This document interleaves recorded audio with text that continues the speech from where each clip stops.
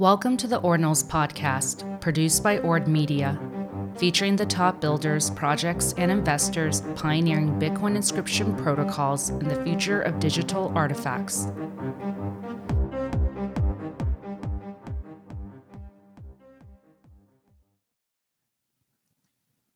Welcome, everyone, to the Ordinals podcast. Every story has a beginning, and Ordinals definitely has a beginning. Very happy to be joined today with Charlie Spears. Charlie was there early, and not just early, but deeply involved with the core team and the guys and girls really developing the software, making big decisions. And I think enough time has passed since the beginning that now Charlie and others have some perspective and context for what happened in the first few early months, but it's still fresh in his mind. And so we really appreciate Charlie being here. And Charlie, so welcome to the Ordinals podcast. Glad to be here, Ragnar. I love to see all the different people doing content, insight, and building on Ordinals. 9 months ago, I think this was still just a dream, something that Casey and his friends thought was a cool idea, that maybe there'd be a couple dozen more people interested in it. And now that there's hundreds of thousands of people, and that I, as full-time Ordinals now, can barely keep up. So yeah, crazy to see this. Glad to be here.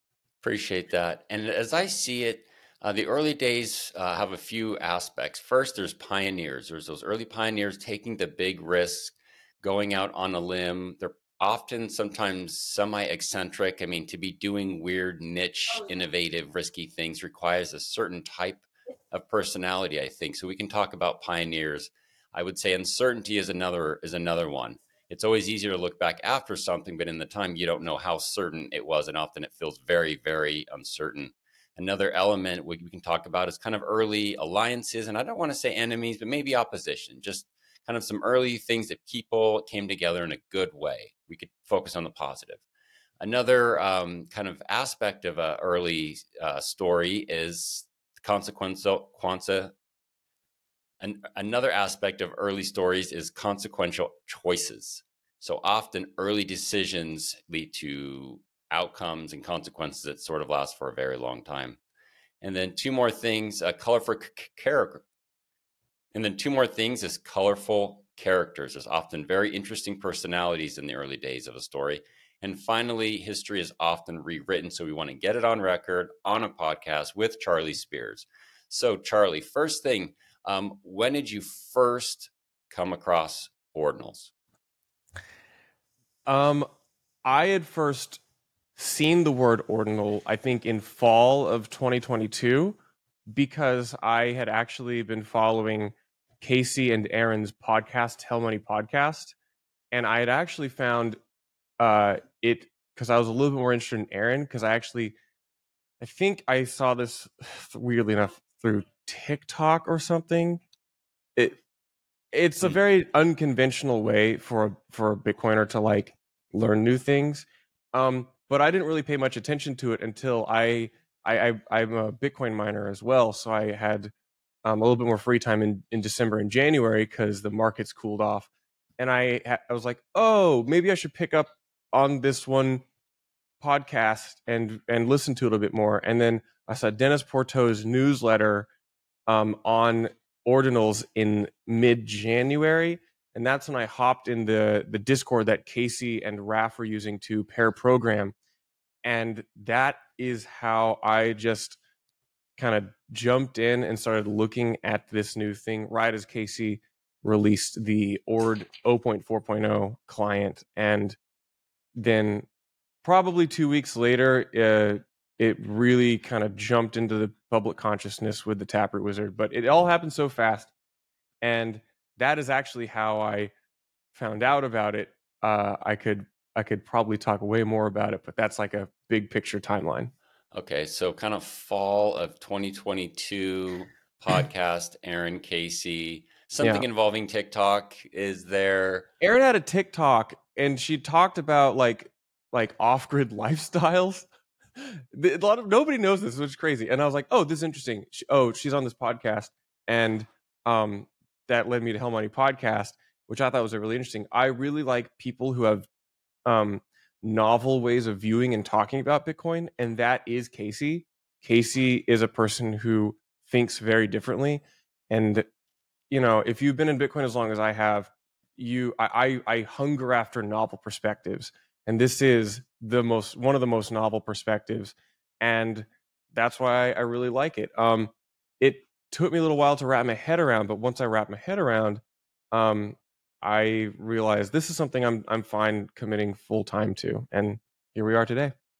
So the dates for you, again, that was fall 2022, and then January when you jumped in to the Discord and got involved Yeah, there. and So for the I dates. really hadn't looked at ordinals until January. I'd seen it and I'd seen the word, but I really only kind of started looking at it and reading through Casey's blog and description of what it is and how it works.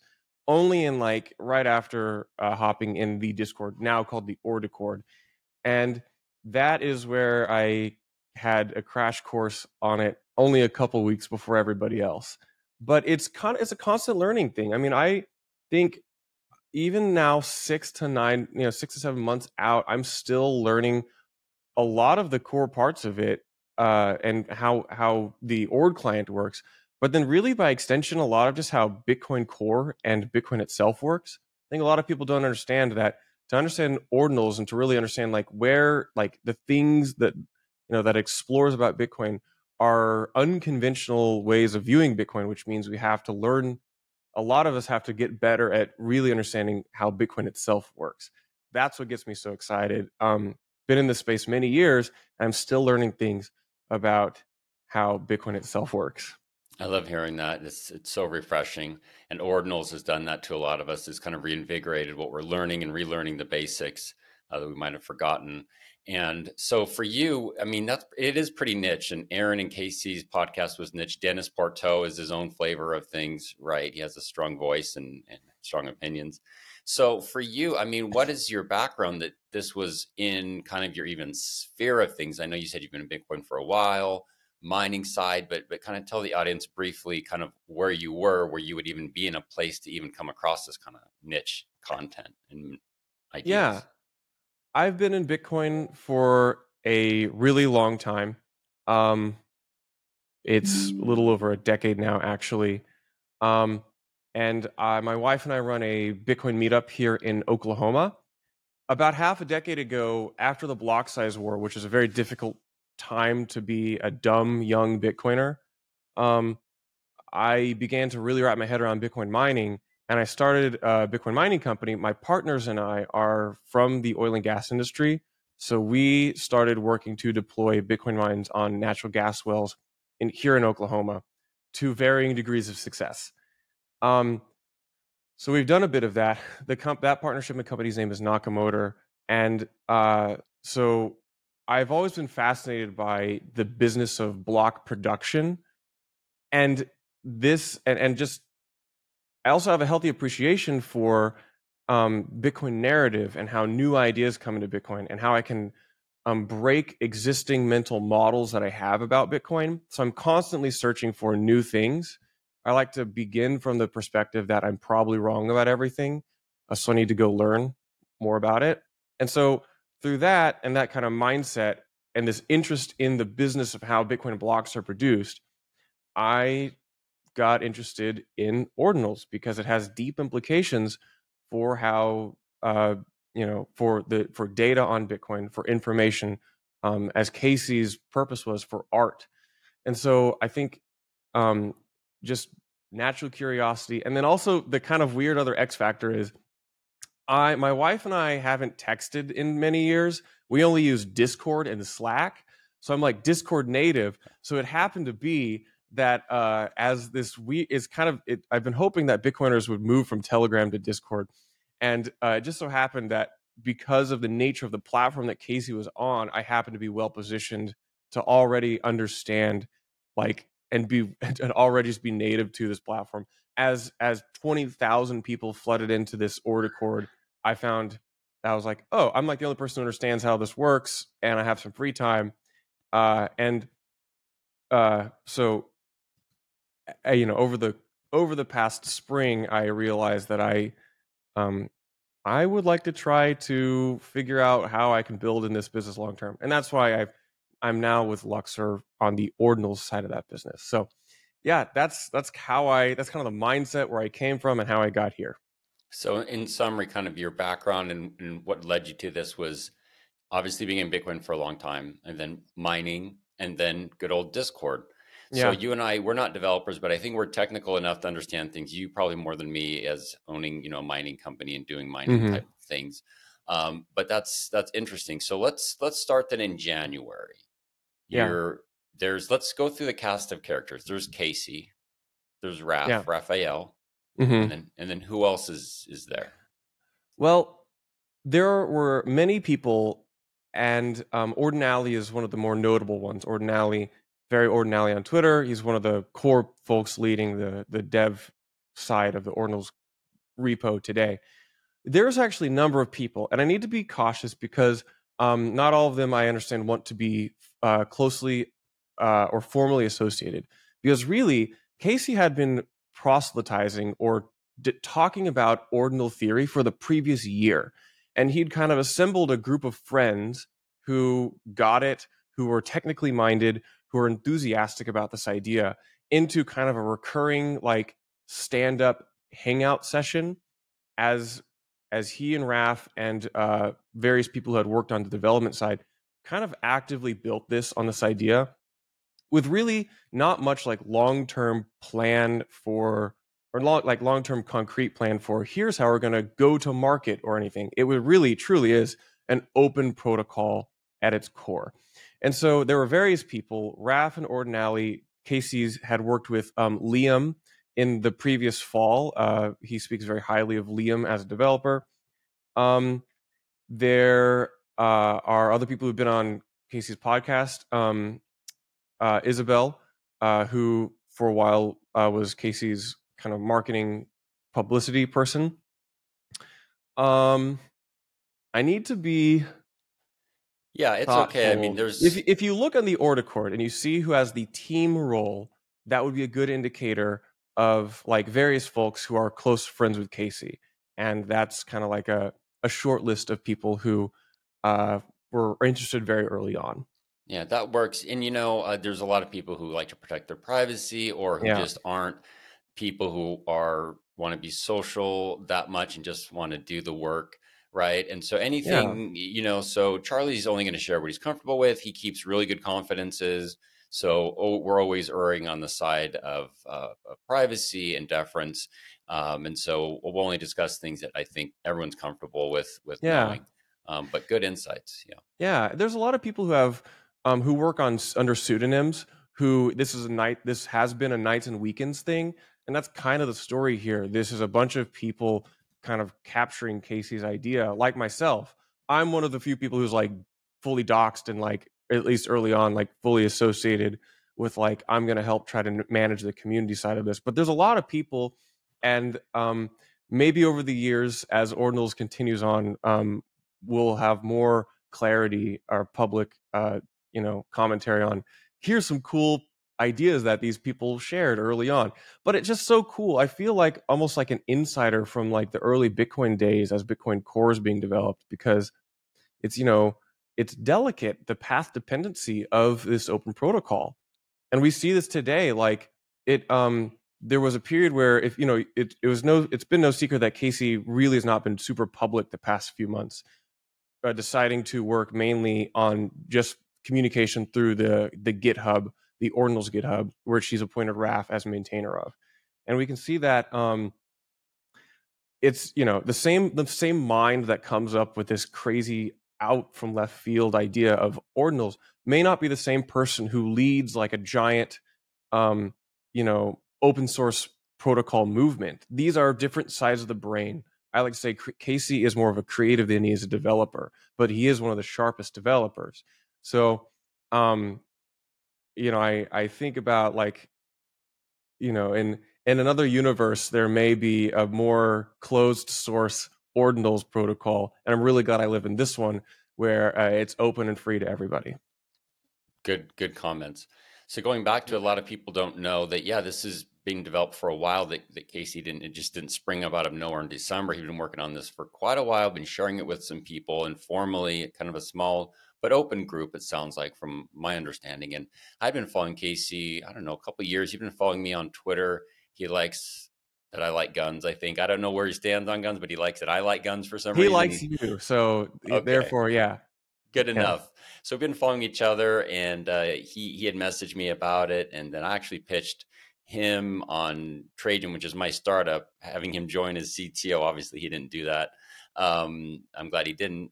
And but in December of last year, 2022, he messaged me and said, "Hey, Ordinals is on its way now, and you should use this for Trajan." And he gave me a brief summary.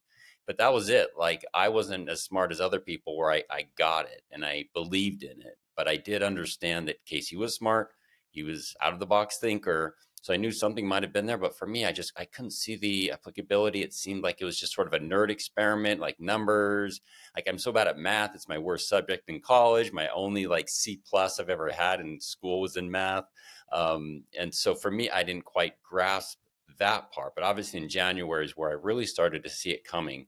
So going back to January of 2023 of this year, you were a Discord expert. You came across it in Discord with Casey Yeah. and Raf.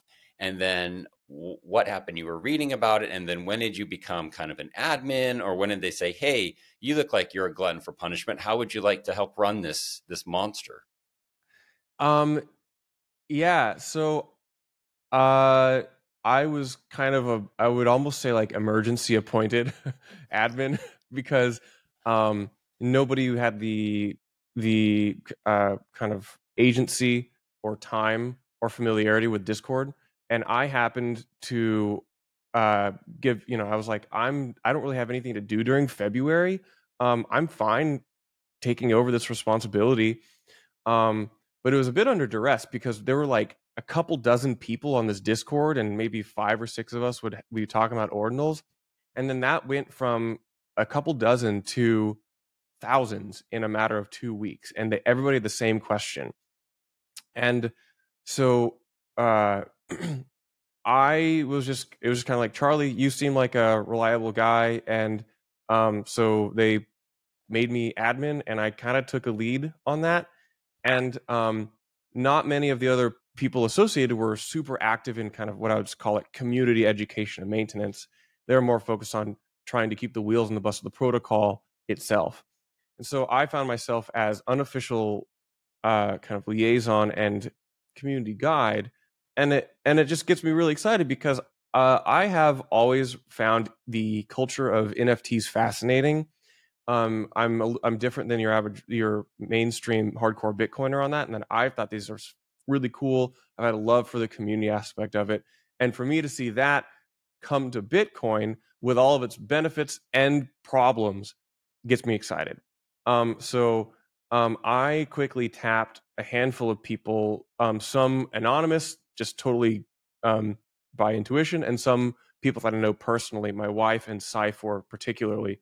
But then I had asked Paz and Post Capone and Satoshi to all help administrate the server or moderate the server. And just kind of through that, it began a month or two of nonstop, literally 24/7 community education. It was a period. It felt like the early days of Bitcoin, really, as everyone's throwing new ideas out there and having really invigorating, novel discussions about the future of Bitcoin. And I kind of found myself kind of like the ringleader of this crazy circus. I made a couple of YouTube videos because I was like, oh, I mean, these folks aren't going to read as they should. They're not going to read the documentation. They're the NFT folks are much more visual and audio oriented. They're not reading or long form written learners. So I was like, okay, I mean, I'll just make a couple of YouTube videos. There are much better YouTube videos out there now, but at least I was like, I'll just be the first out the gate. And it meant that I fielded most of the inbound inquiry early on. I'm glad to redirect most of that to smarter people as the questions get more sophisticated and technical now. But I lean on smart people like Satoshi, Post, Cypher, and then internally at Luxor, we have a really good dev team, and kind of led by our very technical founder, Nick. So Mhm. like that, this is where I sometimes I haven't really had a chance to reflect how I got here, because every single day I just respond to the innumerable like fires that I have to put out. But yeah, Yeah. that's how the early days looked. I like it. So let's stay on that vein of January in Discord. So there's Hmm. Discord, public Discord, where people are commenting and everyone can see what's going on. And there's of course the behind the scenes, behind the Discord, behind Ordicord. And so without hurting any confidences or sharing any information that no one would ever want to share, maybe we can talk about what you can share about like behind the scenes, what it was like. I Yeah, imagine it was busy, but what can you share just kind of behind the scenes when you guys are trading DMs about this and that? Anything you feel comfortable sharing? yeah. So a lot because there was not like this coherent like go to market strategy. Um, it was a lot of the kind of close friends or extended community around Casey who had been actively involved in this for months, even before me. Specifically, Raf and Ordinali and Aaron, and who are to this day like I would call the core Ordinals team. Um, and us and various other people would have like daily stand-ups where we would talk about what happened, because every 24 hours there were innumerable new things which had happened. And um so because I think a lot of people don't realize that like while when Casey launched the Ord client 0.4.0, it was ready to go, but like there were so many things which have yet to be developed, like even stuff that we're only just getting to today, like documentation, parent child, um reinscription, recursion. These are things which had been delayed because we had, Casey and the team had to respond to tons of media inquiry, community education. So yeah, January and February we would have daily stand-ups. We'd be in constant communication, debugging, trying to figure out if this one issue that this person encountered broke everything. This was a regular occurrence. It'd be like, oh shit, like this one person did a non-standard transaction. What does this mean? Did the client break? Did it not? Thankfully, I'm kind of surprised the wheels stayed very much on the bus, um, even through today. And what do you So attribute that to? Because all the chaos, the pressure of the media, the pressure of yeah. people's, oh, this is an emergency because of my transaction, and then Hmm. just trying to like develop the basic protocol. I mean, Yeah. what I allowed think that? it speaks to Casey and the various people who helped develop the client itself. Um, Casey has a very deep understanding of how Bitcoin Core works. Um, he really this is, as Cypher says, a love letter of Casey's to Bitcoin. So this was done from a Bitcoiner mindset. And so when you do that and you take time to make sure that you're not just releasing something willy nilly out into the wild, Casey had thought of many of the edge cases. And he and Raf and Liam and Ordinali and the various other people who had touched the code itself um, are very smart technical folks. And so they built the Ord client very well. Now, it's been vastly improved since then, and various people have forked it, and we run our and indexers, and at Luxor we built our own indexer, which our own client, which basically does the same thing as Gord, but it's our own. Like, but early on, that client and the kind of way of maintaining that client was very much stress tested, and it succeeded. Um, it really is. It really speaks to the previous year's worth of development that Casey and the folks who were closely associated with him spent putting time and development effort into it. So And despite the, sorry, go ahead. yeah, yeah, that's really why. It's not because of anything we did post release. It really is because of everything that was done pre-release, when Ordinals was not a main narrative. Before I had joined, I simply kind of joined to help shepherd this into the broader public eye. Okay.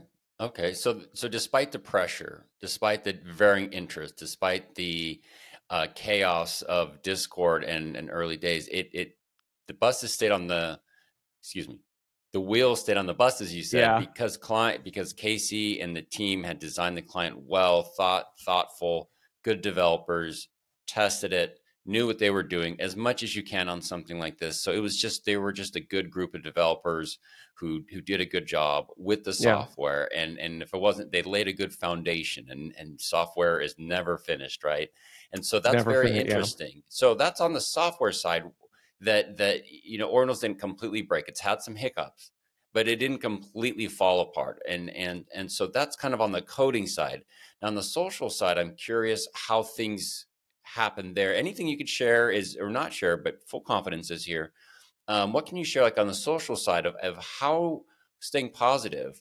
What allowed people to work together under such extreme circumstances? Because I've been under extreme circumstances, and it is very, very hard, especially when you're torn in 10 different ways. yeah. I think it was kind of an accident and very fortuitous. A lot of us who were involved very early happened to have a lot of free time in the months of January, February, and March, and we many of us happen to be in similar life situations. This will get a little personal, but like me and Cypher and other people like Paz or Post Capone or Satoshi, a lot of the people who are very active on the Order Cord, um, we were kind of looking for something at the time. If a lot of people forget that like December and January were the darkest, like deepest depths of a bear market. It was a sentiment low. I've been through several bear markets now, and they all suck, but like this one particularly sucked.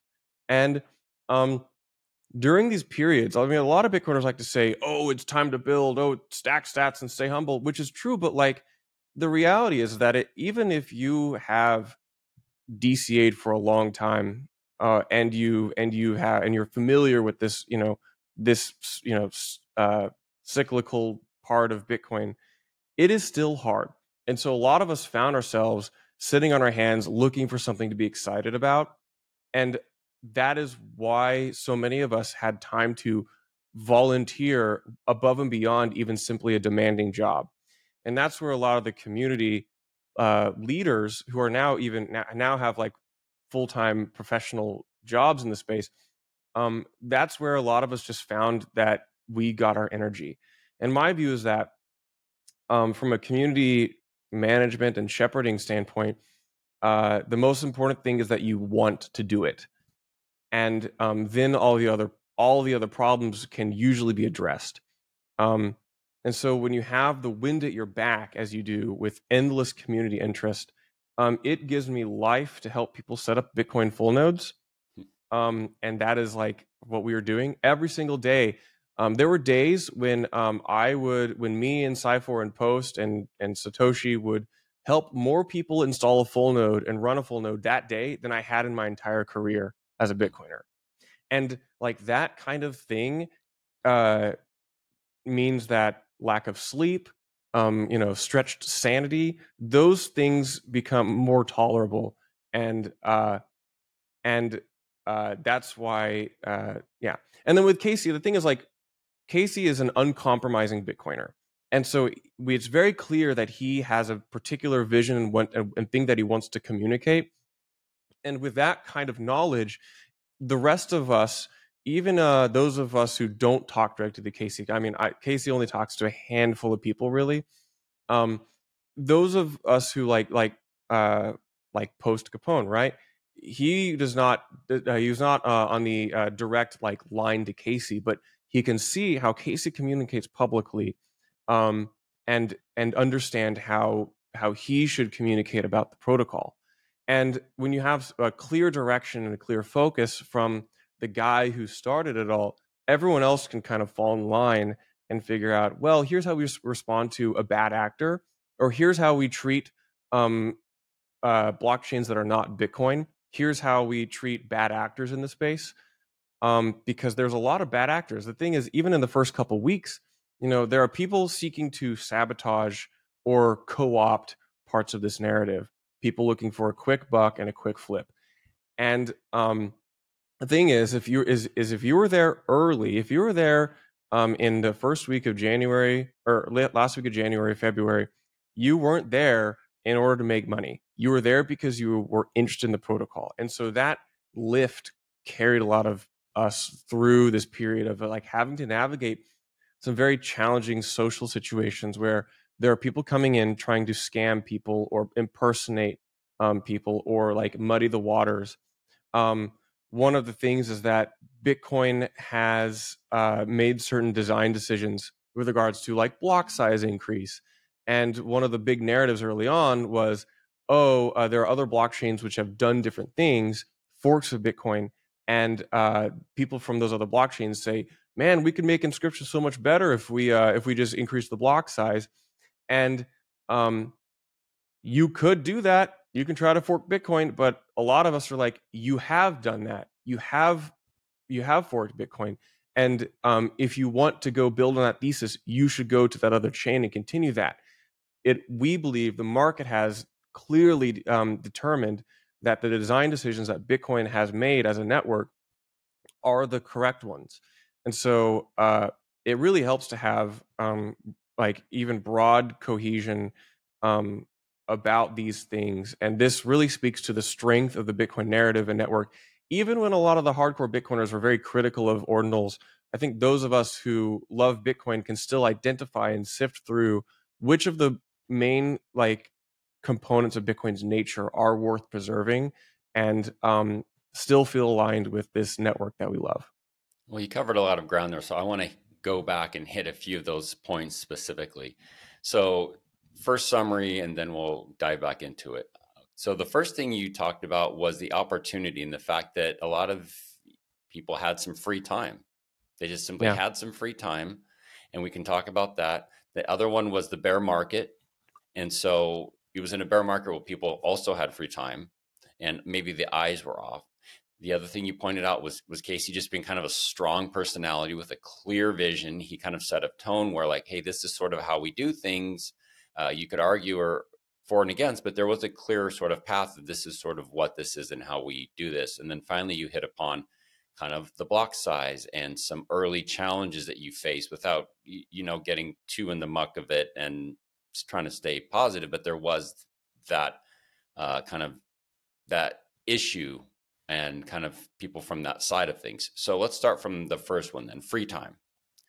So I like what you said, like, oh, these bear markets are the time to build. And I'm like you, I've been through the bear markets. I thought 2014 was a painful one, but this one felt bad. And I think it was because it was everything happening at once. FTX blew up, and you just go down the line, the banking crisis, and it's just like one thing after another. It wasn't just a typical hype cycle. This was like real existential stuff, I felt like. And I have some free time as well. And so it was interesting that it actually took a bear market probably to really allow a few people to have the time to do this. Because if it was a raging bull market, everyone's busy, who wants to do this thing, whatever. So it was actually one of those examples where the bear market helped create ordinals. So that's the one thing I want to make sure everyone understands. And also just on a personal side, Charlie, like when I hear people say, oh, build in the bear market, those are VCs who aren't cutting checks. Yeah. And so it's easy for people to say that, right? When you're not cutting any checks, but telling people to do the work. And Yeah. also I want to hit on that too, that you guys weren't paid. I mean, you guys had some free time in your life for whatever reason, and you're doing all this hard work, and people are demanding, why aren't you guys doing this? How did that feel to be in that moment of you're like, hey, I'm not getting paid for this crap? Like, Yeah. how'd you deal with that? What did other people feel? Did you guys talk about that? No, I don't think anyone really wanted to be paid at the beginning. Casey had offered it, and my wife did from April through May act as like a paid community Discord moderator. And for a couple weeks in March, I also got compensated because I was like, I need to devote full time to this, and I need to take away from other business activity. But like almost every single person is entirely uncompensated at doing more than like a full-time job of work. And hard And work too, what you guys were doing. It wasn't just yeah, fun stuff. And I wondered what the pressure was like for you guys yeah, doing that and dealing and with demands. yeah, it's like I think yeah, you say that it's the VCs or people who don't have to. it's often people who don't have to actually build who say build in a bear market. And because I want to say, like, yeah, it was a sentiment low. I thought we were past all this in November and December and January. I was like, finally, maybe perhaps institutional corruption doesn't extend all the way down, but like I think we certainly explored new levels of like uh, you know being disenfranchised or disillusioned with the way a lot of people in supposedly respectable positions conduct themselves. So yeah, like um, it at capital's hard to access. So like we couldn't build new mines. That's where I was. We'd build a bunch of mines. They're going great, but like new stuff was pretty much at a standstill. Um, I think this was the case across the space. You can only work for free for so long, and it takes money to go work for stuff. And then as the bear market draws down, money and available time to deploy to that becomes very tight. And so, Cypher talked about this. He worked for a kind of a GameFi company that on a different blockchain, and he had actually left that because he didn't agree with a lot of the principles of that. And I think a lot of people were like me and Cypher, where we're like, we don't have a lot. We either aren't enthusiastic about what we were doing, or our hands are tied because we can't put some of the pieces together for the things that we want to do. And then here comes along this new, fresh idea, and um, our existing skill sets, our existing knowledge about Bitcoin, and our passion for open source projects aligns very well. And you have a giant new cohort, thousands of people coming in who know nothing about Bitcoin and they're hungry for it. And you're there having spent years studying this blockchain that we call Bitcoin, and you can educate people. I've run a Bitcoin meetup for half a decade now. And um, there's a certain way of communicating about it and kind of in-person community building, but it's not scalable beyond like your personality in a room. The world of online education is pretty much infinitely scalable. You make a YouTube video, and instead of reaching 50 people in a room that you have to like shake hands and like spend time with, you can like put that on the internet, and that gets tens of thousands of people watching it. And so it's like a very different kind of asymmetric way of education. Now when it comes to like hand holding and walking people through like technical challenges of running Bitcoin Core, of installing Ord, then it gets like to that person like time demanding time sync thing. But like it's just so cool when everyone around you, a lot of people, I think back to when Satoshi launched Bitcoin. That was in the depths of the financial crisis. You see a lot of the best ideas come at sentiment lows. It really is kind of this phoenix rising from the ashes story. So I don't know if in 2 or to 10 years we'll be talking about ordinals. I think we will, but these down markets and disillusionment, peak despair is also peak opportunity. I like that. I like that a lot. Peak despair is peak opportunity. So to the listeners, I want to like reemphasize this, that you guys were doing a lot of the hard work, still doing hard work, but at the time, a lot of were just unpaid, taking a break from the business, taking a break from a job, whatever it might be, yet still doing this hard work. And I think people should kind of remember that when they're thinking about these things. And the other thing I think is how different people came together, right? So you have a set of skills. Cypher has a set of skills. Casey has your wife has a set of skills, right? Aaron has a set of skills. Yeah. Raph has so these kind of ragtag group of people who just love Bitcoin. That's what I would say. You guys just love Bitcoin. I love Bitcoin. Sort of it's just the passion, I think, pushed you through January, February, and even to this day, right? This passion for Bitcoin, this passion for teaching, this passion for ordinals. And that cannot be replicated from a top-down closed source corporate company, even a startup where there's often really positive energy. I mean, this was an open source thing, and but still that passion is what I think drove you guys, and love of Bitcoin.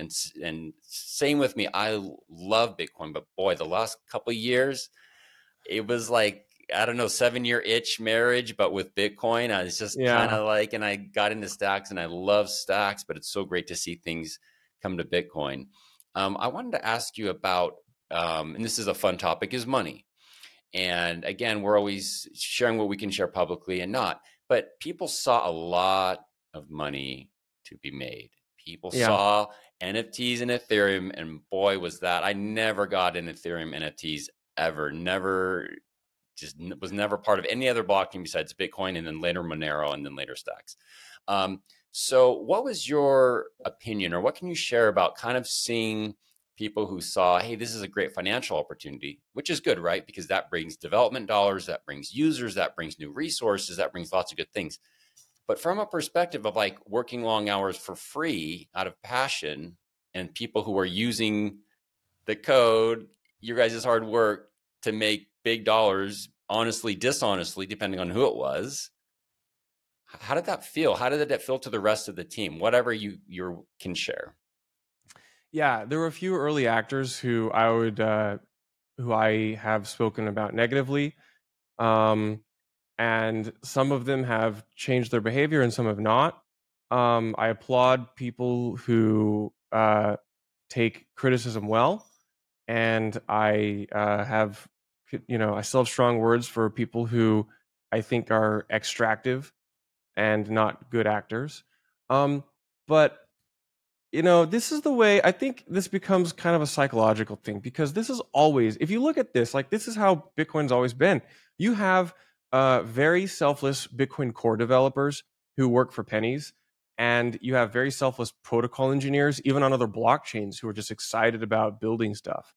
And there's not always a lot of reward for selfless building and brilliance. And I think you just have to be okay with the reality that this is going to happen. I think that we should learn, though, to be able to take our pound of flesh sometimes. And you can be patient and humble with how you do that.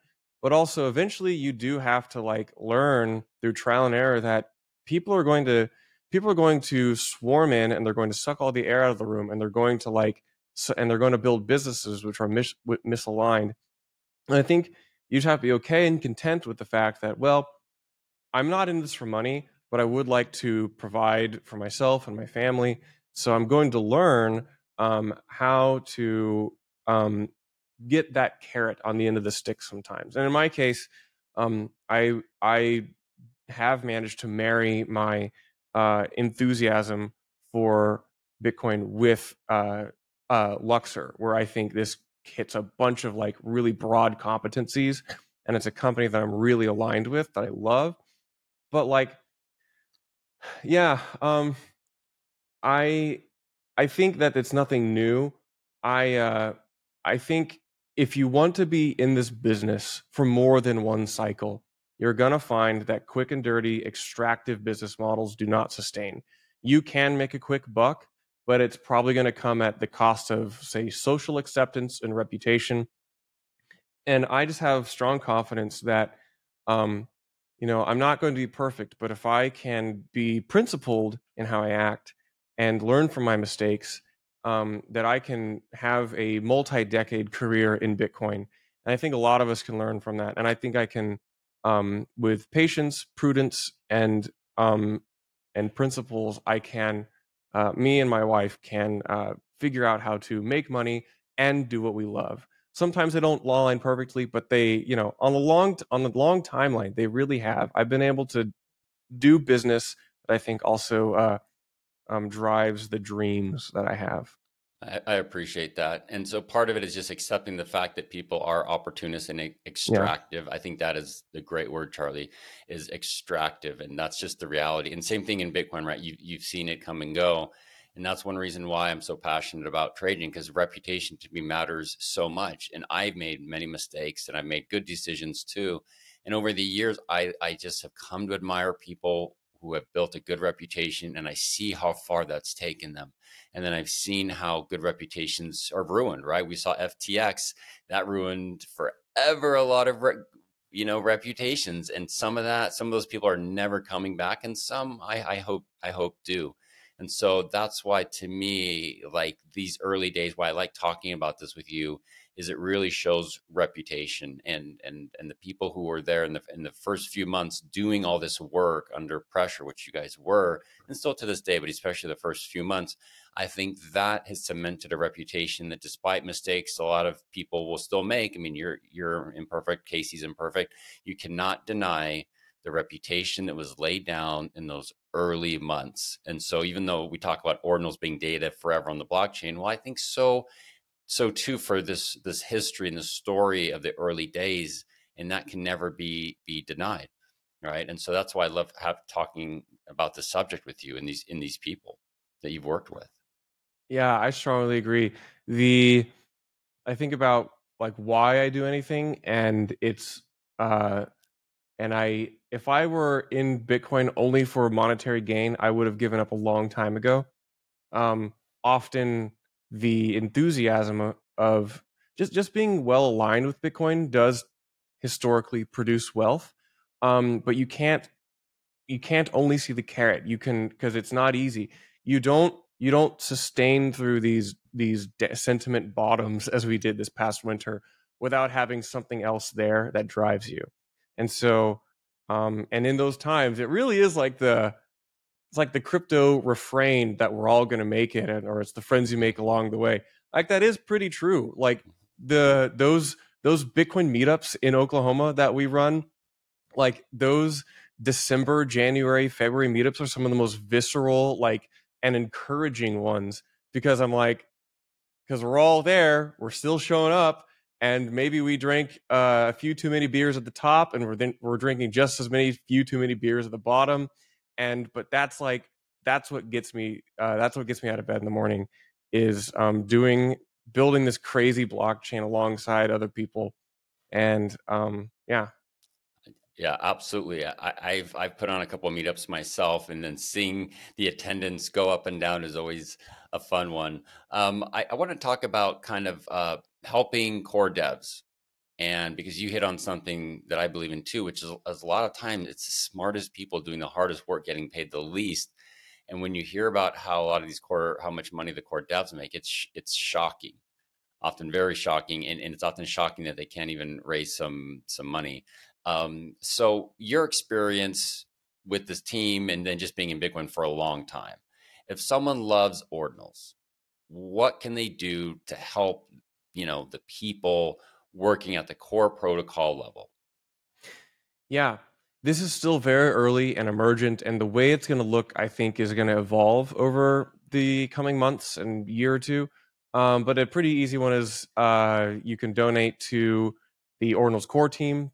That goes to a multi-sig that Ordinally, Raf, Aaron, and Casey control. I think they do. I think they're good stewards of that money. I strongly endorse that personally. But I And where's think that? Sorry, Charlie, where that's is on that located? docs.ordinals.com. You can see the donation link.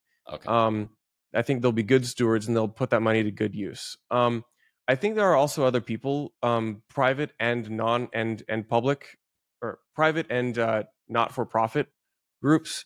Um, so I think it's good to be prudent and research who is building what. And so Lux is a private company, but we're trying to build products and tooling that is in the best interest of the ecosystem. Um, so as the protocol develops and is trying to figure out, well, what does, say, parent-child provenance look like? What does reinscription look like? These are like protocol decisions where people will not have the same view. And what matters right now is that we have good processes for discussing these. I think this is the next kind of challenge that we as a community face. So how do we where do we have these conversations? How do we uh, encourage good actors to participate in those conversations? How do we reduce the bad actors sucking all the air out of the room? Luckily, the space is small enough from a protocol and technical level that most everybody knows each other and has a good, like, familial relationship. Um, and a lot of us will talk specifically about who we do and who we do like. And so the mutual respect, I would encourage anybody listening to this who wonders, like, who was Charlie talking about? I would go listen to. I will talk to people on Twitter. I'll be on Twitter Spaces, I'll be on podcasts, and I say, I really like Raph, I really like Ordinale, I really like Casey, I really like my coworker Cyfor. But there's a bunch of other people. And so you can kind of build a trust network in your head of like who talks to who endorses whom. But we're going to have to figure out how we go forwards. Cyfor did a interesting talk that I have pinned or that I have linked somewhere on my Twitter profile about, it was at Bitcoin Plus Plus in Austin, about like an ordinals improvement protocol process or an OIP process, kind of like a Bitcoin improvement proposal process. I think this is something like that is going to be important to figure out how to develop. And so we're just going to have to figure out how this goes. I don't know the best way to do this, but I think if people are talking about it and talking about it in good faith, we have the luxury. We have a period where there's still not as much on the line as there could be, and it's still open enough, and relationships are still strong and professional enough that we can have some foundational positive discussions on this type of thing. Yeah, that's good. And I'm glad that you came to the Ordinals 2023 conference. You were a panelist, obviously, Cyfor, your buddy Cyfor. We missed Post Capone, couldn't make it. And then, of course, Aaron moderated the panel. And then we had our hackathon, which you guys really helped out. So I'm sorry I didn't thank you earlier in the show for doing that. That was a big thing. And that's one reason why we put together the conference, was for this, to forge bonds of friendship, to let people meet face to face. There was one or two people there that we had blocked each other on Twitter for years, and over some very acrimonious reasons, like not just some usual Twitter drama, but like some real solid reasons. And yet I was able to speak to one or two of those people, and that really helped out. So I think, and you appreciate this because you've been running a meetup for a long time in Oklahoma. And so I've, again, put on conferences, I've seen the power of people meeting in person, looking each other in the eye, talking, grabbing a beer. And so I hope there's more meetups, I hope there's more conferences. I think that really helps grease the wheels a lot of times, and kind of helps reduce the social friction, increase the bonds. And so that's something I'm dedicating myself to. And I'm glad you're continuing doing your meetup with the rest of the team.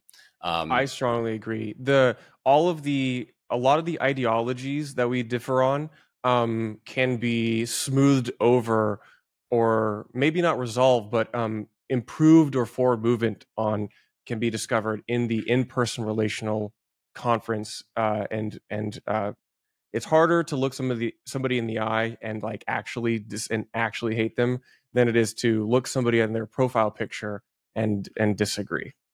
Absolutely. And I think people should keep that in mind, that there's real people behind all this. And one side comment I would say to help the developers is they actually do welcome comments on GitHub.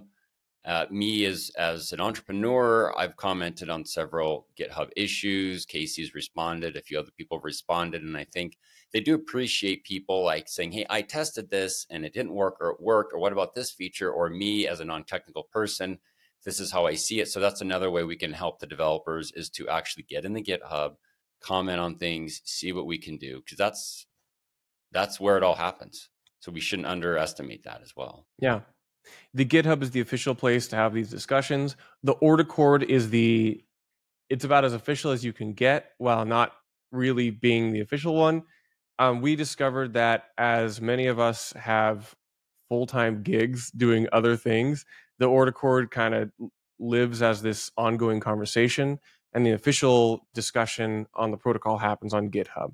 So that's where these different platforms stand right now. Yeah. So I urge people to go get in the actual GitHub, get in the actual Ordicord Discord, and have the conversations there. Try to be productive there. Before we close, I want to talk about Luxor. So tell me about that. So you're working away, you're working in the mining industry, you have background. Did you know Nick before? Tell people what Luxor is, what you're doing there, and how that came together, and when that came together. Luxor's a Bitcoin mining services company, kind of everything in addition to running a pool. I'd actually known some of the kind of Luxor co-founders early on when they were just a small team of a handful. And so I'd watched them build this company for a while. I was a fan of their research side, their ASIC trading desk. now I'm associated with the company. I get to like see inside and get excited for the products we're building. But Luxor uh, tends to innovate. It's a small, lean um, uh, company who builds new business verticals in the mining industry, um, and very well respected, which is quite an achievement over several cycles. So I didn't know Nick super well. We'd seen each other at conferences, and then we found ourselves talking a lot about just inscriptions and ordinals early on, and through mutual interest, as he made a very public signal that Luxor wanted to like engage with the space. I saw this as an opportunity to work with and align myself with a company that I had my head wrapped around more. I knew some of the people. As a side project, I had helped Jameson build Ordinal Hub. So then Jameson took a full time gig with Luxor. He leads that, and I maintained kind of in stealth mode maintenance of this. And now I'm officially on board as well with Cypher. And so um, I view Luxor's core competencies as varied across the whole space, because Ordinals doesn't just happen to be art on Bitcoin. It's rather opening Pandora's box for new things happening in Bitcoin block space. And I like being aligned with the company that can innovate on this idea. So it's not super clear, in my view, how it will play out, but I think it's pretty clear that we can execute on the future in the space.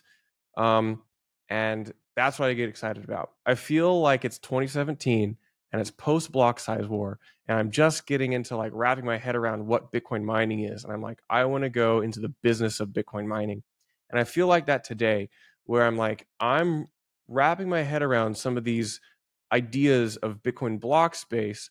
I want to be in this business. I want to go build on this idea. And so that's where I fit in with Luxor.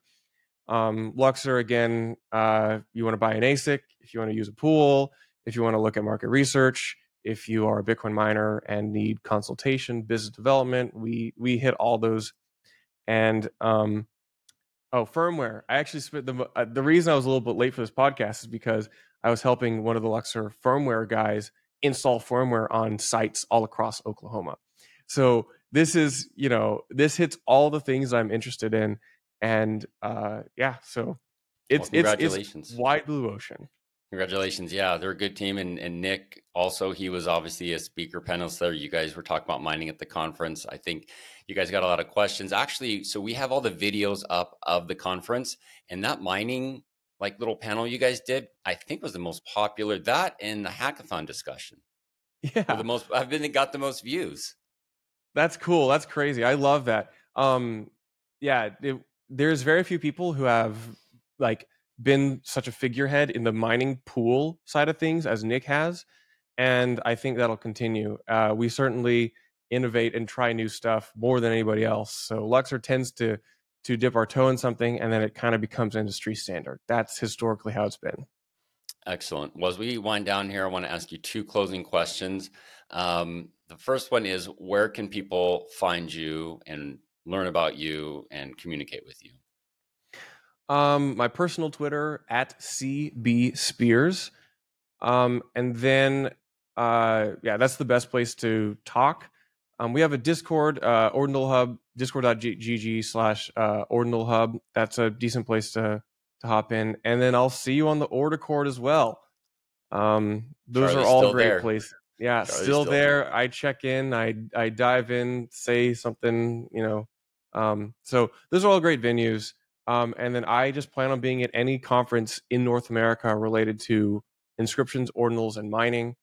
And then I'll maybe at some conferences outside of North America, depending on schedule. Schedule and budget. Okay. And then final question for you, Charlie. Do you own an inscription that you would never sell?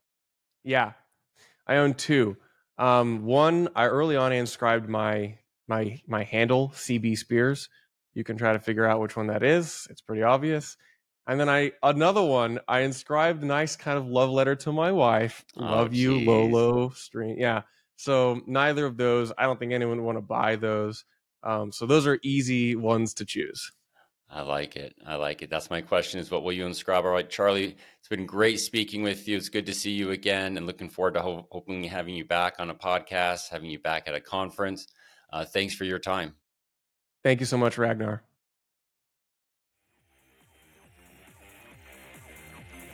We hope you enjoyed this episode. Please rate and review our show. Subscribe to the Ordinals podcast on Spotify, iTunes, or your favorite app, and follow us on Twitter at the OrdPod. Drop us a line at podcasts@ord.media for topics you'd like us to cover or guests you'd like us to interview. Ordinals 2024 conference is taking place in Nashville. Early bird passes are available now. Visit ord.media and sign up for our newsletter. Thanks for listening to the Ordinals podcast, produced by Ord Media.